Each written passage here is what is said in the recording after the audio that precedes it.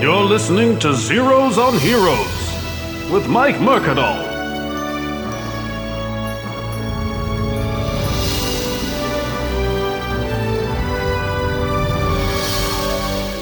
Hey everybody, welcome to Zeros on Heroes. My name is Mike Mercadal. Thank you to everyone who's been coming out to the Unsung Heroes live shows at the Creek in the Cave in Long Island City, Queens, every Thursday at 8 p.m. Well, except for last Thursday, because I was at New York Comic Con. That's right. I got a chance to go to New York Comic Con as a press person. That's right. I got press credentials for a little Zeros on Heroes. I got press access to celebrities, and I asked them dumb questions. I asked some good questions too, but I busied myself pretending to be a reporter while everyone else was actually doing it, and I was asking Zeros on Heroes type questions with respect. But the idea is that they would sit us down at in the press room at these tables, and then they would just bring the stars around. They would bring the actors and actresses and the producers and some of the writers, and I got some pretty cool content. I got some great access, and I'm sharing that with you now. The audio, I will say, is different than what you're used to from Zeros on Heroes. It feels more like the Unsung Heroes show, to be honest. It still sounds pretty good, so I'm very grateful for the Zoom H6 recorder. Plug for Zoom H6N. Get the sound in your or whatever. It's some plug tagline slogan. The first episode of this series of shows that are all kind of the New York Comic Con 2018 recap is going to be about Star Trek Discovery. Are you watching Star Trek Discovery? Do you have CBS All Access? Because that's where it is, and I feel like it should be on. It's a good show. It should be on the full network. It should be kind of one of these tentpole shows. I think it makes sense that they want a big show to draw people to their streaming service. But I don't know anyone who has CBS All Access. But if you are watching the show, you know it's good. If you aren't, it's great. It takes place pre-original series, and there's a lot going on. It feels very modern and very kind of intense. There's a ton of action in the first season. It's war-based, and it's all kinds of crazy shit going on, and it's a good show. I highly recommend it. And season 2, they brought us all into the theater underneath Madison Square Garden, and it was packed, man. It was full of people clamoring for the show, and last year it was pretty popular, a hugely popular panel as well. It's all those people must have CBS All Access. They showed off some stuff for the new season.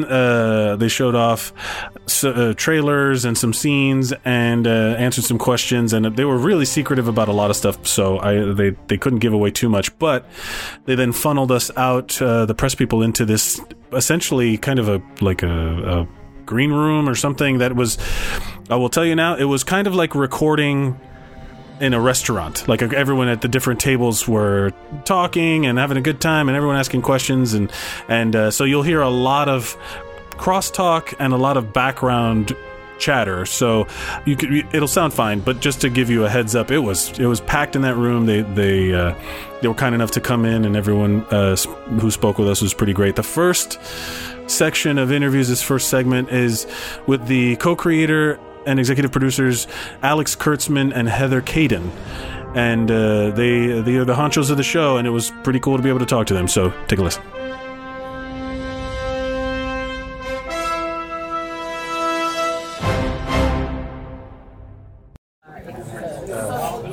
How'd you guys like that reaction out there? The crowd, full room, packed house. It's always really humbling, I have to say. Like, we all work really hard to please Trek fans, of which we consider ourselves proud members.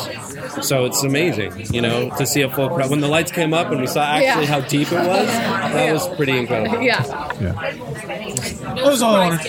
That's all I wanted, just to start it off, I guess. Round table, let's do it. No, go for it.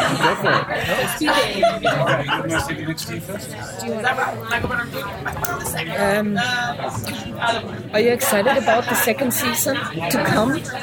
Yes. Are you scared, kind of? Or are you enjoying the time till it really starts?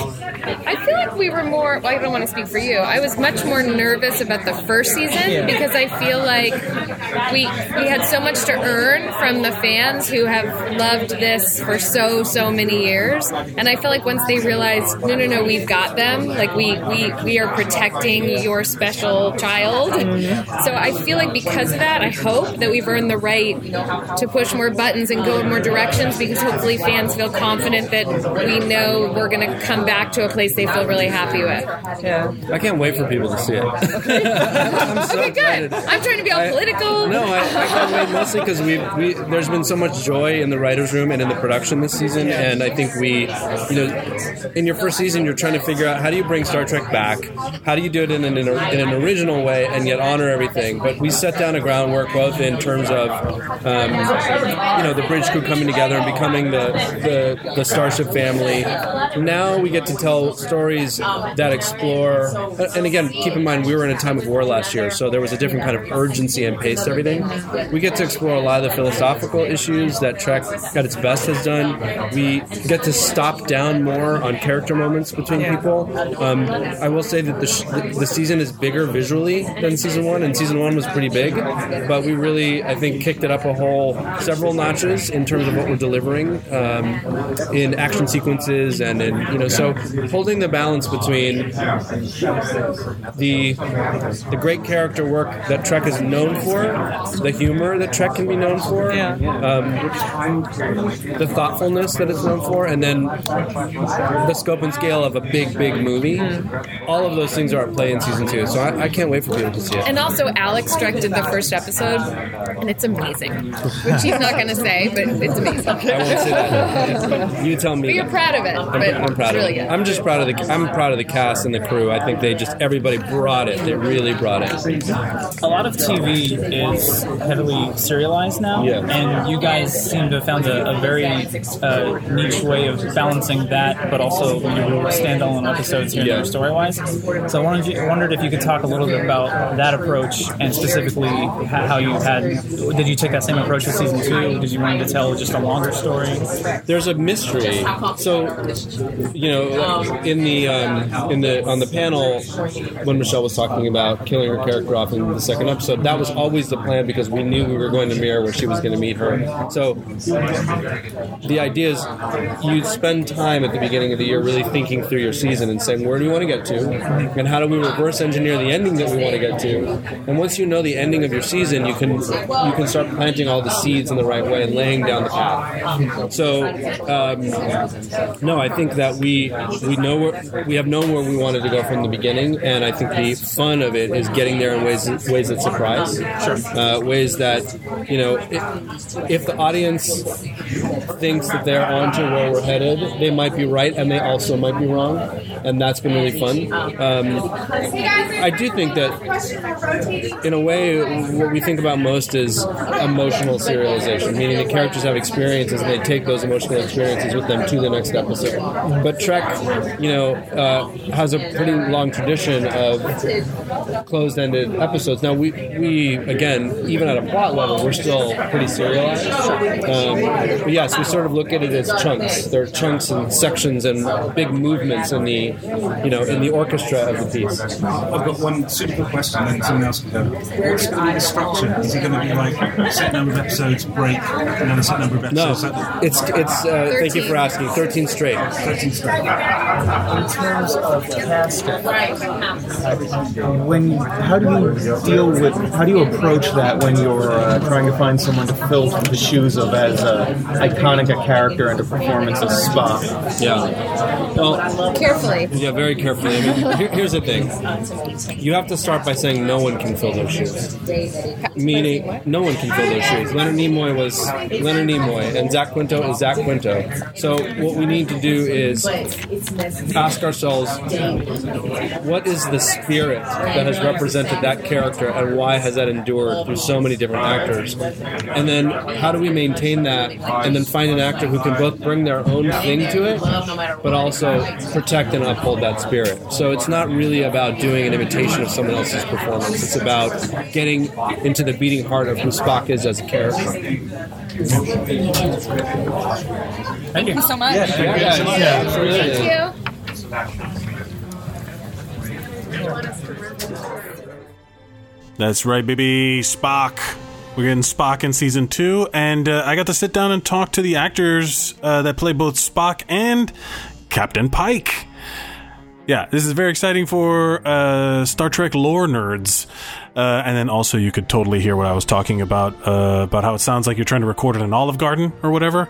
When you hear your family. Here we go. We're going to sit down and talk to Anson Mount and Ethan Peck. Hello. Greetings. Is this as high tech as? Quarterly. Yes. Very familiar. Yeah. So, what is it like to step into the shoes of such an iconic character? It's really scary and hugely humbling, and I'm deeply honored. And I've put in a lot of work, and I have a lot more work to do. That's what it's like. How about you?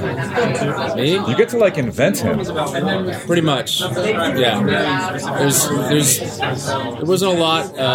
There wasn't a lot of shoe leather laid down for this character, thankfully. So yeah, it's. I don't know. I've kind of learned at this point the questions that are, and the concerns that are going to help me, and the questions and concerns that are not going to help me as an actor. So I don't really think about that. Sorry to be boring. How does it feel knowing that your character ultimately suffers a near fatal dose of delta rays and ends up in a wheelchair controlled by his brainwaves? Well, it's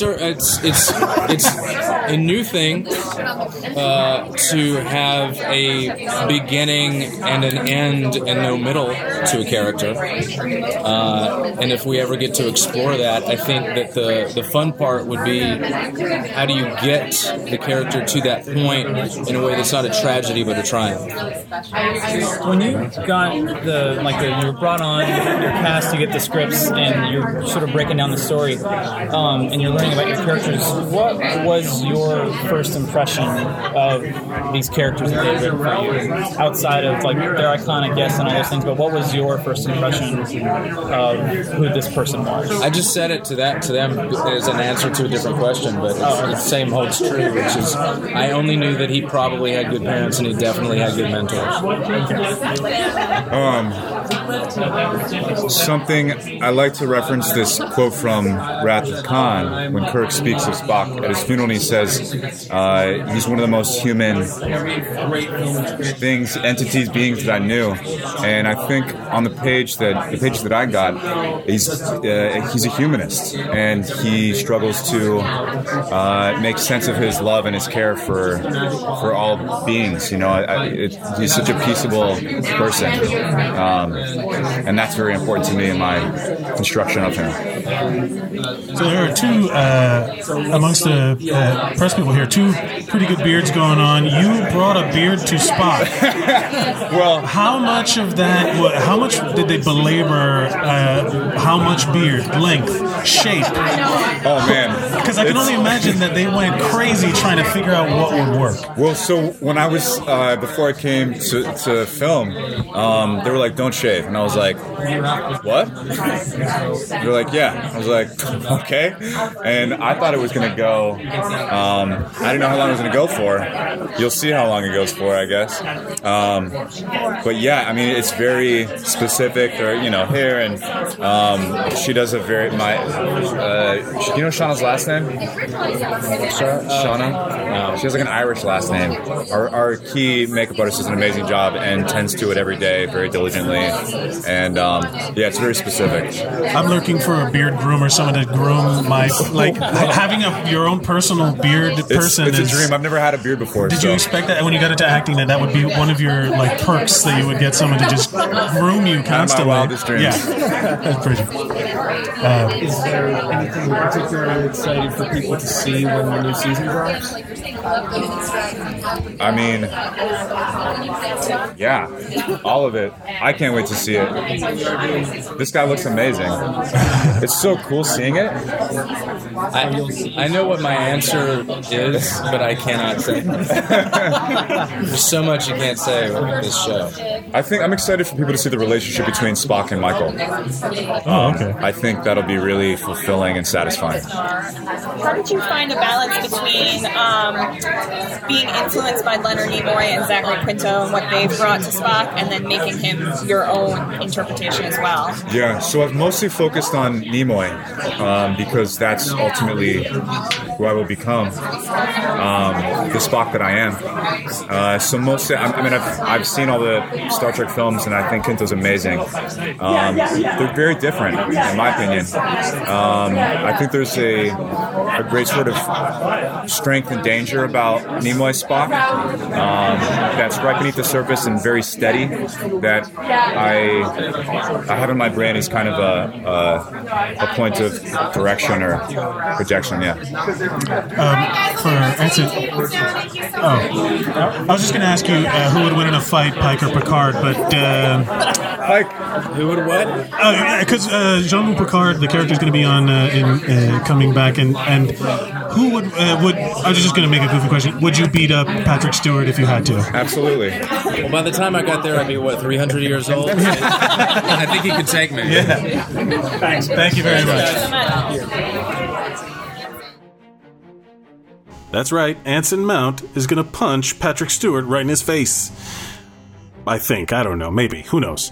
But there's so much that they could not say. You could feel them not wanting to give away any secrets, which kind of comes into play. I talked to Anthony Rapp and Wilson Cruz, who, well, one of them is supposed to be dead. How is he in season 2? Who knows? Well, we'll find out, I guess, if you watch the show. But it was great to sit down and talk with them. They are next. I was actually really relieved to see you on the list for this press, and I'm glad that you're coming back. Were you guys at all disappointed to see the relationship seemingly end so quickly, so soon in season 1? You want me to take that first? Well, I didn't know what was going to happen. Like, I don't always want to know all the things that are going to happen. I like to, because I'm in this show. The character doesn't know, so it's nice to kind of discover it as it goes along. What the producers had told me was that something rough happens, so I didn't know if that meant we broke up, he got sent to a different ship, he died, whatever. So he doesn't like to know ahead of time. Yeah, so of course he comes to me, Ariel. So now what happened? No, I don't want to. So it was intense, but it also felt like everything else. Like it was done in a way that felt very. It wasn't just arbitrary, and there's it was meant to have an impact, and it was meant to be shocking, not just for shock value, but like deeply upsetting. And so that happened. I mean, those were all reasons to do it that were beyond just any sort of like half-ass anything. So it was really also great to learn that our story would continue in what has turned out to be, I think, really interesting way. I found out, I didn't know until about a month before we shot the episode, and as I've said, it gave me a time to process my Puerto Rican response. And but as you'll see when the second season is over, or when it begins, that there's a real reason why things happened the way that they happened, and that had to happen in order for him to go through what he's about to go through, which for me was really satisfying just as an actor to be able to do, and as a fan of the show, right? Like that we get to tell the story in a real fleshed out way. But it doesn't come without a price. Having seen you at the cons, I have my suspicions that you're actually quite a hardcore Trekkie. I'm not a hardcore Trekkie like my friend Bill is a hardcore Trekkie. Yes. Okay. Yeah. Does having it's all relative. does having a deep canon background inform and improve your performance, or is it actually better going in without that knowledge, that baggage? I mean, I think. Well, I can say that it's just been a source of inspiration to me to be able to watch the incredible work that has been done over the years by wonderful actors, and the writing and the ideas and the themes that have been dealt with have made me really inspired to be that much more inspired to be a part of it than I already was. Like I had never, before I got cast, I had never seen Next Gen. I've been working as an actor, you know, at a time when there was no TiVo, so I couldn't, I just wasn't. I missed all of it. I was working, so to go back then and witness the incredible work of Patrick Stewart and Brett Spiner and the writing of episodes like Darmok and Yesterday's Enterprise and Measure of the Man, you know, like these. That's to me that's the epitome of, because I was already familiar with the great stuff of the original series. To see how that could continue through the age made me like so happy that I got to watch. So when did you start watching Next Gen? When I got cast. Yeah. So I watched the original series as a kid all the time, you know, lots, and I'd seen the original movies, and I saw the J.J. Abrams movies, and it's always been a part of my overall nerd love. But then I did the deep dive into understanding the other how it's continued. But having the knowledge of the original series, also knowing the ways and seeing the ways that our show will stitch up into it, especially given I know that some people are really skeptical about that. Continue, like the other day, someone on Twitter still accused me of lying that we're in the Prime Universe, you know, for instance. That was yesterday. You know. I find it really satisfying as a long-term fan of these things to see how much care is being taken to make sure that all of that stuff does fit together. But it is asking something of the fandom to have faith. And as we all know, many fandoms have been betrayed often by things, so I understand sometimes why they're skeptical. But they can have faith. A lot of Stamets' rough edges kind of smoothed over the first season. Does that continue this year? To some degree, but there's moments still. Like I was looping the other day, you know, re-recording some dialogue, adding some new dialogue. You know, Tig Notaro, and I have a couple sparky moments, you know, that were very fun to play. I was going to ask, I'm a comedian cosplaying as a reporter right now. But Tig Notaro is known for having this real dry deadpan, and was there moments where you had trouble keeping it together during takes and stuff like that? Yes, mostly because she has a terrible time memorizing her lines. She will be the first to tell you this. When we're sitting in the chairs between takes, she's running the lines perfectly, and then she gets on set and she's like, "What is it? What is it? Huh? What?" Like, but then she does a great job ultimately. But like, so that's just I enjoyed it thoroughly. She never panics though. She's never like, "Oh God!" Like she's just like, "What? Huh?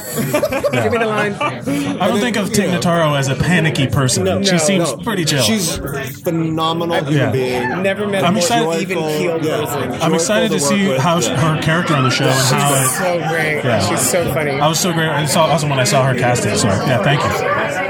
Thanks so much, guys. Yeah, they're kicking you out. Yeah. That's right. Tig Notaro is in Star Trek. Tig Notaro. Also, Tig Notaro thrown under the bus by Anthony Rapp. Yeah, that's rude to say the least. I can't wait to see Tig on the show. It's going to be super interesting and unintentionally funny. Maybe, who knows?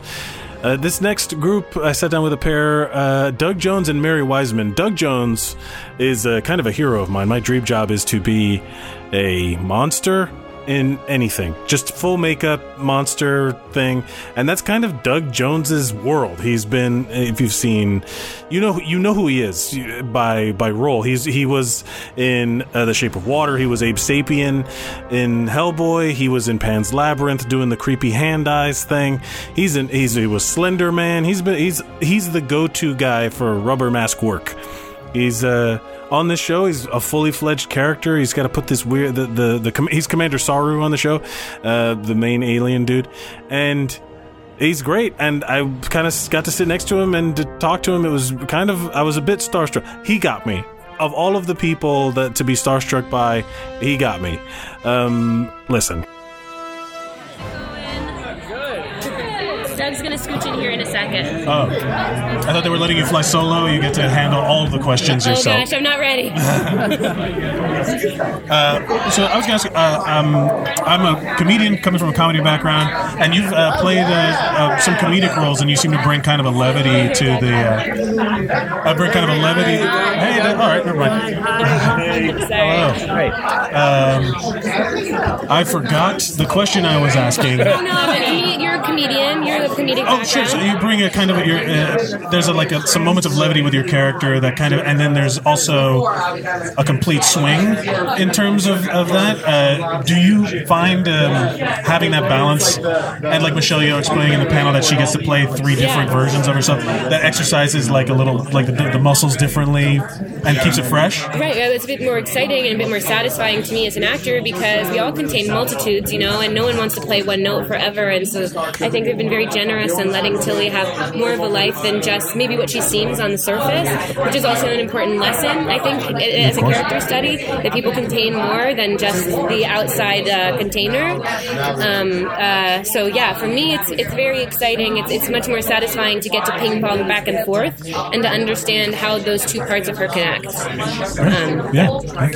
And you also get, Doug, you get some comedic moments as well, and just the people dealing with your race. You've described that you're going to go through an evolution in season 2, but that you cannot talk about. I'm assuming there's and I'm sure when people grow and their bodies go through changes, there's lots of comedy involved in that. I can only imagine for a different species entirely. Right, adolescence is funny, yes, and Saru, is we don't know how old Saru is. Oh, that's a fair point, and we don't know how old he can get.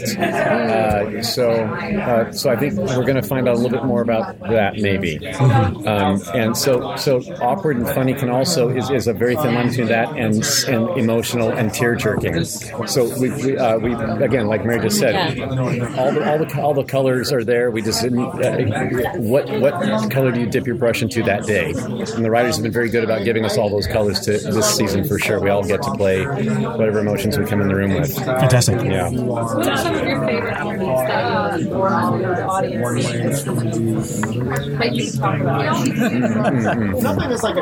I'm excited. Tilly gets angry this season. Like, boy. She gets pissed. And, she drove another F-word? I don't know. I don't think so. I might have accidentally, and it could squirrel in there, but not of the writer's volition. No, she has moments of being frustrated this season, and I'm excited for that color too. She's going to be tested, and I'm excited for that.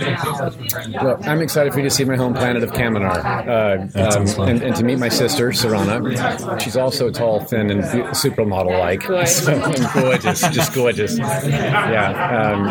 Hannah Spear did an amazing job playing her. So that and seeing how gorgeous my home planet is, it's very much it's like a travel brochure. Yeah. How much of it do you get to see before the effects and all that stuff are added in? Is there enough on set to really get it? Really?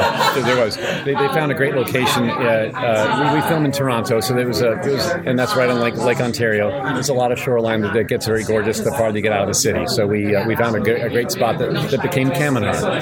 Yeah. Doug, bringing Saru to life, you obviously have to deal with prosthetics and all the added effects and stuff that many of your other fellow actors don't. And I was wondering if you could talk a little bit about the importance of voice and getting his voice right and using that to convey emotions, because that's where a lot of it comes from. And it comes from beautifully, but I was wondering if you could talk about that process. That's very sweet of you. Thank you. Saru's voice came with a personality type that wants to prove himself, that wants to be the most postured and polite person in the room, but he also wants to live by the rules. He wants to get everything right.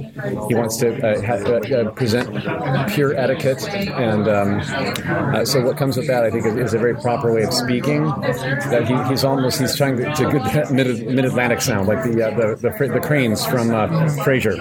You know how they spoke very hoity-toity all the time. He's just this side of that, I think. Yeah, but not because he's hoity-toity, because he's terrified that he won't be. I think that's it. You talk about Tilly getting angry this season. Do we see any anything like the Captain Killy scene from last year? Oh, that's such a good question. I don't know. I also don't mean to sell it like that's the moment, but it's just an interesting color for me. You know, I don't think I've gotten to play that as her, so that's interesting to me. Yeah, I don't think I thought about that while it was happening, but that's like a really good point. I mean, if what Michelle was saying during the panel is true, that we all have the seed of humanity and it's a matter of where we're nurtured, that she contains the capacity for whatever, you know, Killy is, which is cruelty and rage and coldness. So, yeah, I mean, there has to be part of that in there because I think maybe biologically they're kind of the same. Yeah, that's a good question, and I will use that. I'll steal that from you in the future. Where do you look personally for inspiration for Sarah? Oh, for Sarah! Oh, wow. I have a brother. My oldest brother, Bobby, is a PhD in molecular biology. So when he talks to me, my eyes glaze over and I have no idea what he's saying. Saru is some of him. And also, if you ever watch Downton Abbey and you see how the house staff is very, very prim and proper and polite with the family, I'm kind of the head butler of the ship. That's kind of how I feel. So there's some physicality there and some brains there, and also like even how I relate with a character like Tilly, who's like, you know, to me behaviorally she's kind of off the rails, and I want to reel her in sometimes because young lady decorum. Right. So I find myself as kind of like a school marm at the same time. Well, that's funny. In the Downton Abbey, those head butlers are like Carolyn. They have that quality.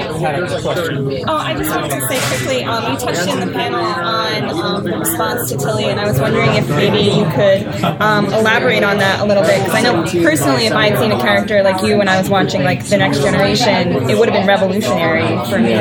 So you're kind of more, like, Tilly's very heroic and she's very capable, but she's also very normal. Yeah, she's not a superhero, is she? I mean, she's smart. She's very smart, but I think she contains the same stuff that we all contain. Certainly that I do. I don't know. I've never been asked to play a superhero type character. I don't know why. So all I have to bring to it is what I myself have, and that's, you know, quirks and all, shortcomings and all, and but she what Alex was saying on the panel, that she always comes from a good place, that she always wants to do good. That's what's heroic, I think, is her desire to do the right thing and to help people, and that's where that heroic thing comes in. Maybe that's why people love her. I still don't really know. But I appreciate it so much. Thank you. Thank you. Thank you very much. It's a real honor. The honor's mine. Thank you. It was an honor. It was an honor, Doug Jones.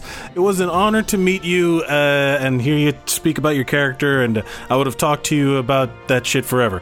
I would kill to have you on a full episode of Zeros on Heroes, but it was very cool for me. The next pairing that we had sit down with us was one of the Klingons, Mary Chieffo, and Vox/Ash Tyler, Shazad Latif, and we got to sit down and talk to them. Hello. Hi. Got a gentleman and a scholar. And a captain. Hey guys. Hi. Welcome to the smallest room. Yeah, it's very intimate. Yeah. Hi. Thank you. How did you guys feel seeing the full room at the panel just kind of packed all the way to the back? How was that experience for you to just kind of see the response that you're getting from the fans? When you first go in, we can't see anything, so you feel safe. And then as soon as those lights went on, we were like, oh. There's like a whole other level back there. It's got to be fun, really. Yeah. I try and do the thing where I just stare out to try and face up to it, and I'm really shitting myself. I'm just like, it's good. If I look at them, then it's okay. Yeah, that's okay. I'm going to act brave. I will say that the difference, you know, we were here last year, and 3 episodes had aired, and our big episode 4 aired the next day. And of course, he couldn't even talk about the fact that it was his first big episode. There's so much secrecy involved right now. Is there like a chopper hovering above you at any with like a sniper outside? She's stalking. She's talking. Yeah, I do sometimes feel like a sniper could get me. Like I start to say something, and I'm like, oh no! Wait. I like check my phone. I like put it on airplane mode. I'm sure they could still track me, but I try. You try and stay close. So the last season was very much about war, and the big thing now is it's very much about peace. Yeah. We're seeing a new side of the Klingons now, not just literally with the hair, but like I imagine character-wise as well. Yeah. What can you say about the path that we're going to see them on in this season? Again, no spoiler. Yeah. Watch out for the chopper. But what can you say about what that path is and how it's different and where you think it might be? Well, for L'Rell, she really is trying to be a good leader, and she is trying to find her way of upholding T'Kuma's vision of unification. It was very clear last season that a war against the Federation was not going to unify the Klingons, and she's trying to figure out how she can bring people together in a way that is both innately Klingon, but also she just came from this experience where she was exposed to humans on a level she never had been before, and she's seen that there's something innately interesting and good about them. And that's something that I hope all diplomatic leaders can be, is even if they don't agree entirely with other people, they can see eye to eye that they want to keep things in line. So that's part of her struggle. And then they really are leaning into her being a lady Klingon in a patriarchal species, and that is something that is tricky. And there are a lot of things that people try and use against me because of who I am. And then I got this guy. I would tell you, as well as all of that, I mean, last we saw like fighting that side of the Klingons, but now we see a lot of the intimate sort of, bedroom scenes. There's quite intimate, how she deals with Tyler in those kind of places. And it's nice to see that, because I don't see that. The whole sort of conspiracy theory type thing last year was fantastic. I mean, there were forums after forums, sort of discussing it, what really was going on, and even down to the point where like there was disinformation on IMDb, right? Yeah. Now, whose idea was that? There were so many people working behind the scenes at CBS, all these places. I mean, I don't know the exact. I don't know the IMDb even know much, but the idea when we had to like sort of backtrack and make, because it was getting out of hand and all this kind of stuff. They said we've got to come up with a pseudonym because we can't do that, and I was like, well, I wanted to use my dad's name. I just thought the same, but then in terms of who's there, I don't know how many people. There might be a whole room of people just I don't know. I don't know. With the pictures of Oak, and then of course there was the real Javed Iqbal on Twitter, which I don't believe was CBS affiliated, but it was very entertaining, and I couldn't like any of the things because I was like, I can't give anything away, but I enjoyed the snipers. Yes, exactly. It's like the second I pressed it, what are you doing? So it sounds like in season 2 we'll see L'Rell show a little bit more of a feminine side. You were alluding to in the panel. Was it kind of freeing in season 1? She's not traditionally feminine the way we see, femininity. Yes. Is that really freeing to just be able to be so powerful? Absolutely. It's one of my favorite elements of the character and what they allowed her to do. I mean, I felt that within her alienness, she was still allowed a great amount of sensuality, and certainly the scenes between Vogue and L'Rell, and then ultimately with Tyler, there was a softness that I really pushed for. But yeah, I think what we're shifting towards is that's still there. And I was talking in that pod over there about the fact that because she is an alien woman, we still do view her as not gendered in the typical way. That there is still this kind of balance that we don't quite see. And I feel like it's riffing off of these archetypal female characters, but then taking a new twist on them and giving them more voice. And I will say the embracing of the femininity, it's just also giving more voice to that side of her, giving more airspace to what was there in the first season. But she still gets a lot of fearsome moments too. Is there anyone who inspires you for the strength of your character, or anybody that you like think of, even in a subtle way? Well, within Star Trek, I really loved, particularly Grilka, who has 2 episodes of Deep Space Nine. She had just the way she carried herself. She was a full Klingon woman, which I loved, and just the way she carried herself. But in real life, Gwendolyn Christie is a huge role model for me. She's 6'3", she owns her height, she wears heels. I just, so often I'm 6 feet, and people be like, oh, well, so-and-so's tall, but they hide it really well. And I was like, why don't we just celebrate whatever size I am? And so Gwendolyn Christie has been the first person that I've seen on carpets that's just completely owning her size, that's similar to mine. I mean, we're very different, but if I were to say someone who just, every time I think of her, empowers me to stay true to myself, it would be her. Given how complicated their history is, how would you sum up the relationship between your 2 characters in the second season? Complicated. I say we get, just by the nature of the fact we're working together day to day, every day, we definitely get closer. Yeah. But there's a lot of confusion and normal everyday relationship things in those moments. So it's definitely an exploration, a deeper exploration. Deeper exploration. Because before it was just wild, no one knew what was going on. Time to listen. Yeah, this time to listen. And empathy, I think, is big on both sides. I think we trying to come through it together. Yeah. Like, I felt when we were at that last time. Yeah. Is this going to be Star Trek's first love triangle? Or our love rhombus. That's what we've been pushing. Love rhombus. And I'm platinum. How do we follow love rhombus? So are you guys familiar with the con experience and coming to Comic-Cons and stuff like that? Is there anyone that you would cosplay as from Star Trek or otherwise? What would you go for? Would you go as Captain Phasma, Gwendolyn Christie? I would for sure go as Captain Phasma. Also, can we get that spin-off going? Yeah. I think we should get Gwendolyn. I mean, Game of Thrones is over and she should be on Discovery now. That would be great. I need an Asian superhero. I don't know any Asian superheroes. Are there any? There must be some. In the comic books, Amadeus Cho is the new Incredible Hulk. He's a Korean. South Asian. South Asian. I'm Latino. I get that all the time. So they don't. No one specifies what it is. I'm Cuban, but everyone assumes all Latinos are the same. Yeah. But there must be some. We need to write something. Kamala Khan, Miss Marvel is Pakistani. It's getting better. I mean, I'm sorry, this isn't my. I didn't mean to answer questions. This is that's yours. But also Bellatrix Lestrange. Ooh, that's a good one. Just that's great aesthetic. Would be a badass. Yeah. All right. Oh, sorry. Thank you. Yeah. Thank you, man. Thank you. Londonite to Londonite. Yep, somehow I found a way to make it about me. Mission accomplished. I felt so dumb. They were very cool.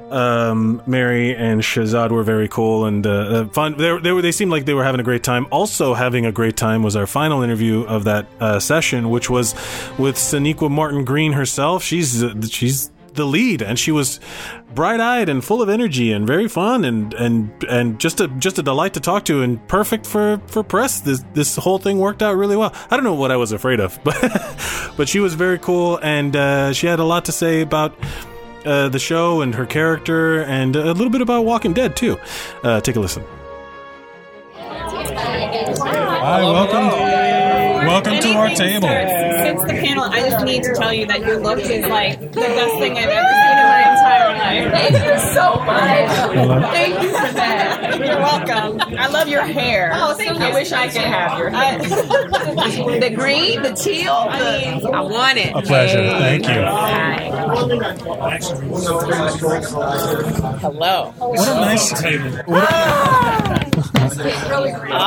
So can you talk about your relationship with Spock? Yes. Well, I will tell you what I've been telling everyone.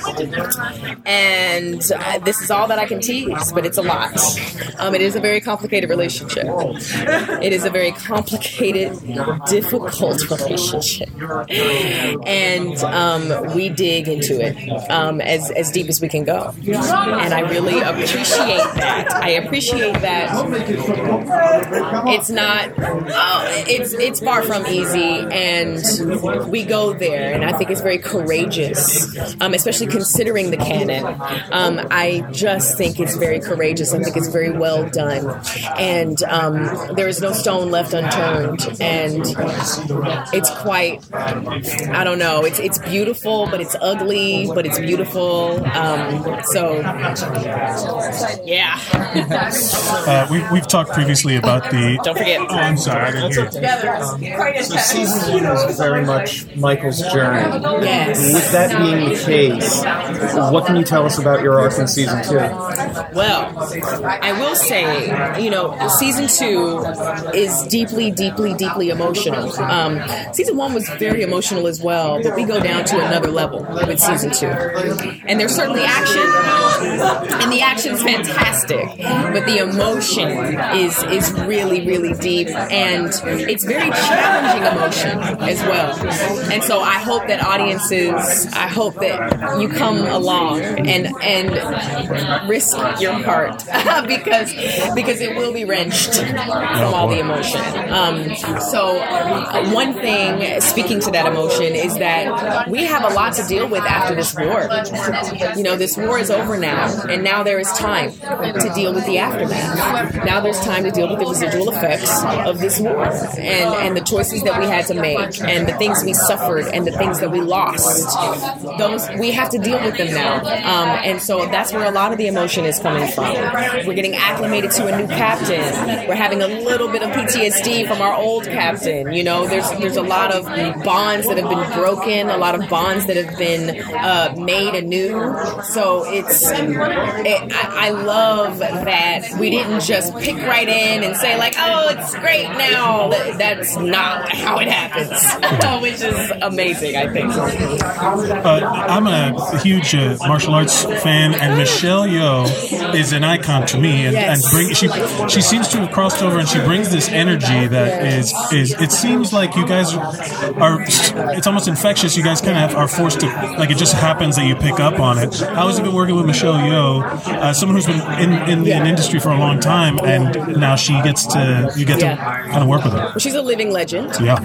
That's for sure. And she couldn't be more graceful, and she couldn't be more humble, and she couldn't be more kind and unassuming. She gets. I get at her every chance that I get. I'm like, everybody, come look at this compilation video on YouTube of Michelle Yeoh, in honor of International Women's Day, and she's like, Sonequa, and I'm like, look what you've been able to do. Look at what you've contributed. Look at what you've achieved. Look at who you are to so many people. She was a Bond. She was in one of the Bond films as well. She was, and she was a Bond woman at a time when Bond women were one-dimensional. Exactly. And she said, no. Yes, and that was her. Yes, that was her contribution. She said, if I'm going to do this, I need to be my own hero, and she made it happen. And so I think she's a hero, and I'm just so honored to stand next to her. Has she impacted your performances in any way that you feel like that you pull from her performances? Well, no, I mean, she definitely impacts me in the sense that her and I get to be shoulder to shoulder, elbow to elbow in the story together. That's pretty cool, right? And so in that way, but she certainly impacted me separately from this show. Before this show, I was very aware of her and very inspired by her. So I tell her that every day too, and she's like, I think it's really interesting the spectrum of Vulcan that we've seen throughout the years, with Sarek being full Vulcan and Spock half and half, and now you are really fully human. Do you think it makes it easier or harder that you have your full humanity at your disposal as an actor? That's an interesting question. I think that I think that whatever the parameters of your story are, you only have as much room as you give yourself. And I think that if you purpose to create as specifically as you possibly can within the narrative that you've been given, then you'll find a lot of room and you'll find all the things that you need at your disposal as an actor. For me, being fully human, something that I noticed sort of looking back on it, you know, with hindsight being 20/20 and all, is that there was a sort of floodgate effect that happened with Michael Burnham. Having a cap on everything there was more power to the Boyle being fully human, pretending to be a Vulcan, right? It's different when you're half Vulcan. It's really in your DNA. But when you're not, it's all an act. It's all image. It's all forcing. It's all control. It's all discipline. It's all these things. And so I feel that, you know, the water is like boiling underneath, and there's this really strong top on it. But eventually it blew off in season 1, and I think everything came gushing out. And I remember there were people who were a little thrown off by how emotional I was as Burnham. But I do believe it was that flooding effect that happened where it just, you know, sort of came out. And you still see that. You still see that happening because it's still flooding out. You got years and years and years and years that need to flood out. And a lot of things didn't get dealt with as Burnham because it was easier to put them in the attic than deal with them because they would make me dig into emotions that I didn't want to dig into. You've experienced fandom before on The Walking Dead. Did you really know what you were getting into when you took the role in Star Trek? That's another good question. I feel like I had an idea because I knew what Star Trek was and I knew how important it was. But you can never prepare yourself for the experience. You can never prepare yourself for that, for the panel. You can't prepare yourself for the stories that you hear, the one-on-one, like heart-to-heart connections that you get. You have an intellectual understanding, but you don't really know. I knew intellectually what a big deal it was, but I've still been knocked off my feet. Yeah. Who does? Walking Dead. Oh yes, that's I was going to ask the same question. Later on. What time is their panel? I think. Oh gosh, we have another event we have to go to. Imagine if you were to get up on the mic to ask them a question. I'm going to do that one day. I'm telling you, that's a great idea. Next year, God willing. For sure. Thank you, Sonequa. Thank you so much. So if Sonequa Martin Green mic bombs any Walking Dead panel anywhere, she got the idea from us. Credit where credit is due. Yeah, the show looks great. She was so cool, and all of season 1 is on CBS All Access if you want to watch it. I highly recommend it. And season 2 isn't going to be out till 2019, but that's just around the corner. Who knows? They really are making an effort to make it a big budget show. It really does look great and deserves to be on a bigger stage. I don't know why it's on that little streaming service, but everybody's got to make money somehow. If you've made it this far into the podcast, that means you were okay with me recording at what sounded like a bar trying to talk to your friends. You know what I mean? It's just loud noises in the background. And again, I apologize, but that is the worst one. Of all of the sessions I recorded, that's the worst one. So, you can look forward to the next one's, you know, not sounding... I figured, like a Band-Aid, just rip it off and give you the roughest one first, but it's also the coolest one. Who knows? It was a tough call. I got some cool stuff coming up for the next few episodes. Marvel Rising with Milana Weintraub and a bunch of awesome voice actors. That show's really cool. You got... I'm a big voiceover nerd, so I got on the DC Lego Villains video game roundtables, and I got to talk to D. Bradley Baker, who was cool as shit, and he's the guy that does the noises and everything. He's on American Dad. He's a voiceover legend, and that was super cool. Super Mansion with Bryan Cranston and Breckin Meyer. It was a weekend full of stuff, and I can't wait to share it all with you. Remember to share this with your friends if you thought it was cool, and you have friends that want to listen to people talking in a restaurant. That is cool by me. You know, go ahead, share. Write us a review on iTunes. That would be really beneficial. And Well, just listen, subscribe, have fun, and come out to the live shows every Thursday at the Creek at the Cave in Long Island City, Queens at 8 p.m. for Unsung Heroes. Okay. I think that's it. Yeah, that's it. Remember to go out and be heroic!